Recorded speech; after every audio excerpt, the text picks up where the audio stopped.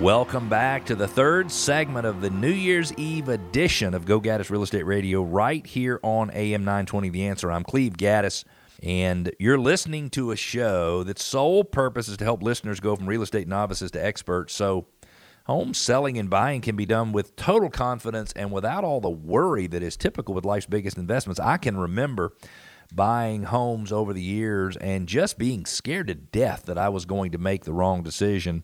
And that is the purpose of this show. We want to, as much as we possibly can, help you make the right decisions along the way of buying or selling. You can connect with us very, very easily. And we encourage you to do this. Go to GoGaddisRadio.com, GoGaddis Radio.com. You can ask questions.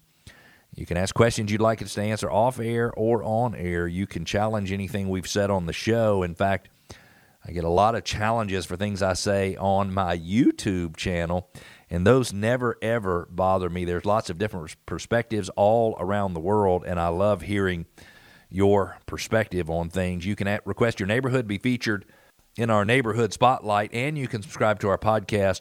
We're available on every major podcasting platform, and we would love to have you as a subscriber. Are you confused as to what a 1031 exchange is and how they work? Do you even know what a 1031 exchange is?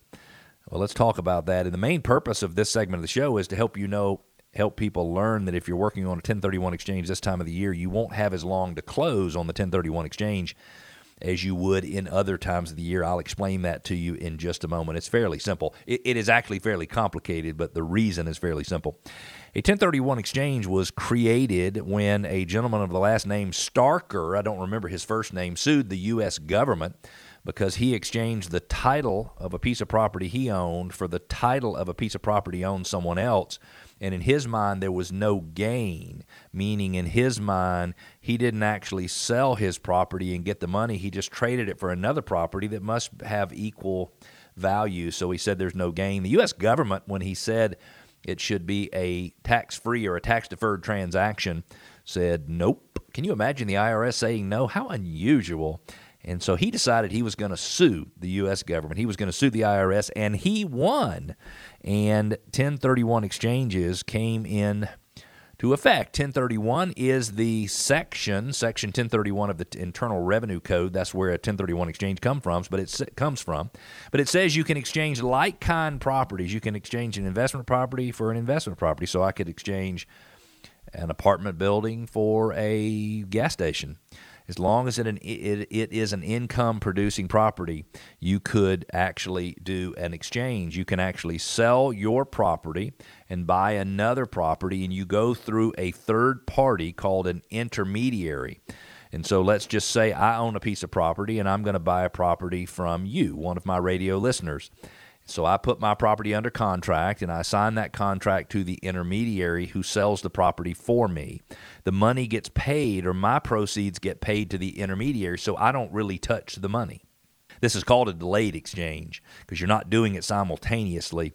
Then I have 45 days to identify up to 3 properties. I'm going to act like today this is the only option that we have. The reality is that you have 4 or 5 different ways to do this. I'm going to explain this way because, in my opinion, it's the least complicated. I have up to 45 days to identify 3 properties, and then I have a total of 180 days from the day I sell the relinquished property, the one I own. I have up to 180 days to be able to close on the property that you own that you're selling me. The intermediary, the exchange intermediary, is the one who will buy the property. So the proceeds of my sale go to the intermediary. The intermediary closes on the sale of the replacement property and then transfers the title to the replacement property to me. Clear as mud?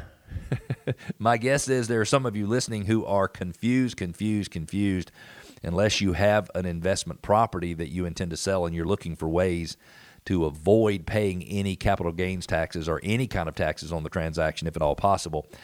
You're the only people that this would actually pertain to. So if you know a real estate investor, you might want to recommend that they listen to this segment of the show, maybe even subscribe to the podcast. Now, the reason for this segment this time of year is because that 180 days to sell can change just a little bit. So taxpayers, as we mentioned, typically have 45 days to identify the new property and 180 days to complete the exchange. However, for exchanges started between October the 18th of 2022 and December the 31st of 2022.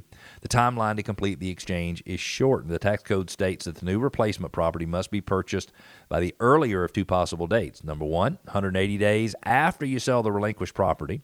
Or number two, the due date of the taxpayer's return for the taxable year in which the relinquished property was transferred. What this means is a taxpayer who sold real estate and began the 1031 exchange after October 18th must close the new replacement property by the due date of their 2022 tax return, which is, for everybody, April 17th, 2023. So normally you have 180 days to complete a 1031 exchange. This time of year you have less than 180 days because you got to have it filed by the time your tax returns are due. I do believe that if you file an extension, you would have the ability to push that off just a little bit, but I am not absolutely sure. I think it might be as late as June the 10th if you decide to extend your tax return for next year. 1031 exchanges are very worthwhile. I have seen, unfortunately, though, a couple of 1031 exchanges that have gone bad, and I don't mean gone bad and they fell apart, meaning the investor who was selling the property was, in my opinion, too motivated to save taxes on their gain, and so they bought a property that turned out not to be the best investment. They paid too much. They might have gotten it at a little bit less than desirable condition, and so I say you need to be careful and don't let the time frames of a 1031 exchange force you into a situation where you may very well buy something that is not the best investment for you. Sometimes it makes more sense to sell the property, pay the capital gains tax. How would that work, by the way? When you sell a property, as an investment property that you've owned for 10 years, say, you would have two different types of taxes. You would have capital gains taxes that would be due on the difference between what you sold the property for and your initial purchase price, plus all the investments you had made in the property over time. So let's say, for example, you had a $100,000 capital gain. You would pay capital gains taxes on that, and then you would also have what's called recoupment. What is it called? I cannot remember the name of it. I'm totally drawing a blank right now, but it is the tax that is charged on depreciation. It's called recapture. I knew it would come to me in just a minute. It's called recapture tax. And so if you own investment property, basically depreciation is actually forced on you by the government. So if you don't take it, you're going to pay tax on it anyway. So you might as well take it on your tax return. It's one of the reasons that owning an investment property is such a good thing, because you have a non-cash expense that you get to deduct. So you don't pay it, but you get to deduct it from your profitability. And when you sell, you would pay recapture tax on that, which I believe is at a rate of 25%. If you're thinking of selling your home anytime in the next 6 months, we believe we can sell your home for $28,000 more than your neighbor. Yep, you heard that right. If your next door neighbor's house sold for $500, we believe we can sell yours for $528 or $530. Two things are going to make that happen. Number one, a customized maximum value plan, which is like an appraisal on steroids. The only place you can get them is from Gaddis Group at RE/MAX Center through Go Gaddis Real Estate Radio, and you can participate in our R&R program. You rest and relax while we rehab and refresh. We will provide up to $15,000 in incentives to give you money to allow you to update your home, so basically reposition it in the market so that the first buyer walks in wants to pay your price. Go to GoGaddisRadio.com, GoGaddis Radio.com. Click on sell for $28,000 more. Put your information in, and believe it or not, you might actually hear from me, because I love to talk to people who listen to this radio show. I love nothing more than to help people make the best decisions when it comes to buying or selling real estate. If you've just joined us, Atlanta, you are listening to Go Gaddis Real Estate Radio right here on AM 920. You're listening to the New Year's Eve edition on New Year's Eve morning. Tomorrow will be 2023. We wish everybody who's listening and those who are not listening a very, very safe and healthy and happy New Year. Our heart is with anybody that's struggling this holiday season. I know it's very common for people to struggle sometimes emotionally, mentally during the holiday season, and we send a ton of love and good wishes out to anybody that is having any type of struggle during this holiday season. Have you been searching for a home from your sofa, and are you curious about 3D virtual tours you see online?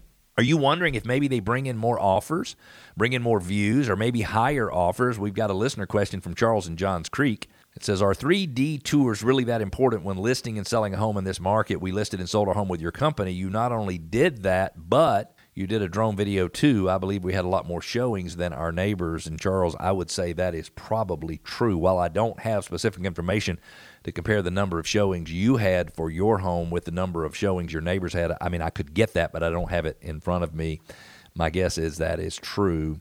The first study used as an academic statistical analysis of MLS transaction data says listings with a 3D virtual tour sold for up to 9% higher and closed up to 31% faster. Over 90% of the listings with 3D tours used a Matterport tour. I will tell you the percentage of listings that use a Matterport 3D virtual reality tour is still very small. A second study analyzed one of the MLS data sets of the same metropolitan area in the South, but used more traditional comparative market techniques, similar to how a real estate agent looks for comps. And the study showed that homes with a Matterport 3D digital twin virtual tour sold 20% faster, fewer days on the market. A variety of factors go into how long a property stays on the market, such as its sales price.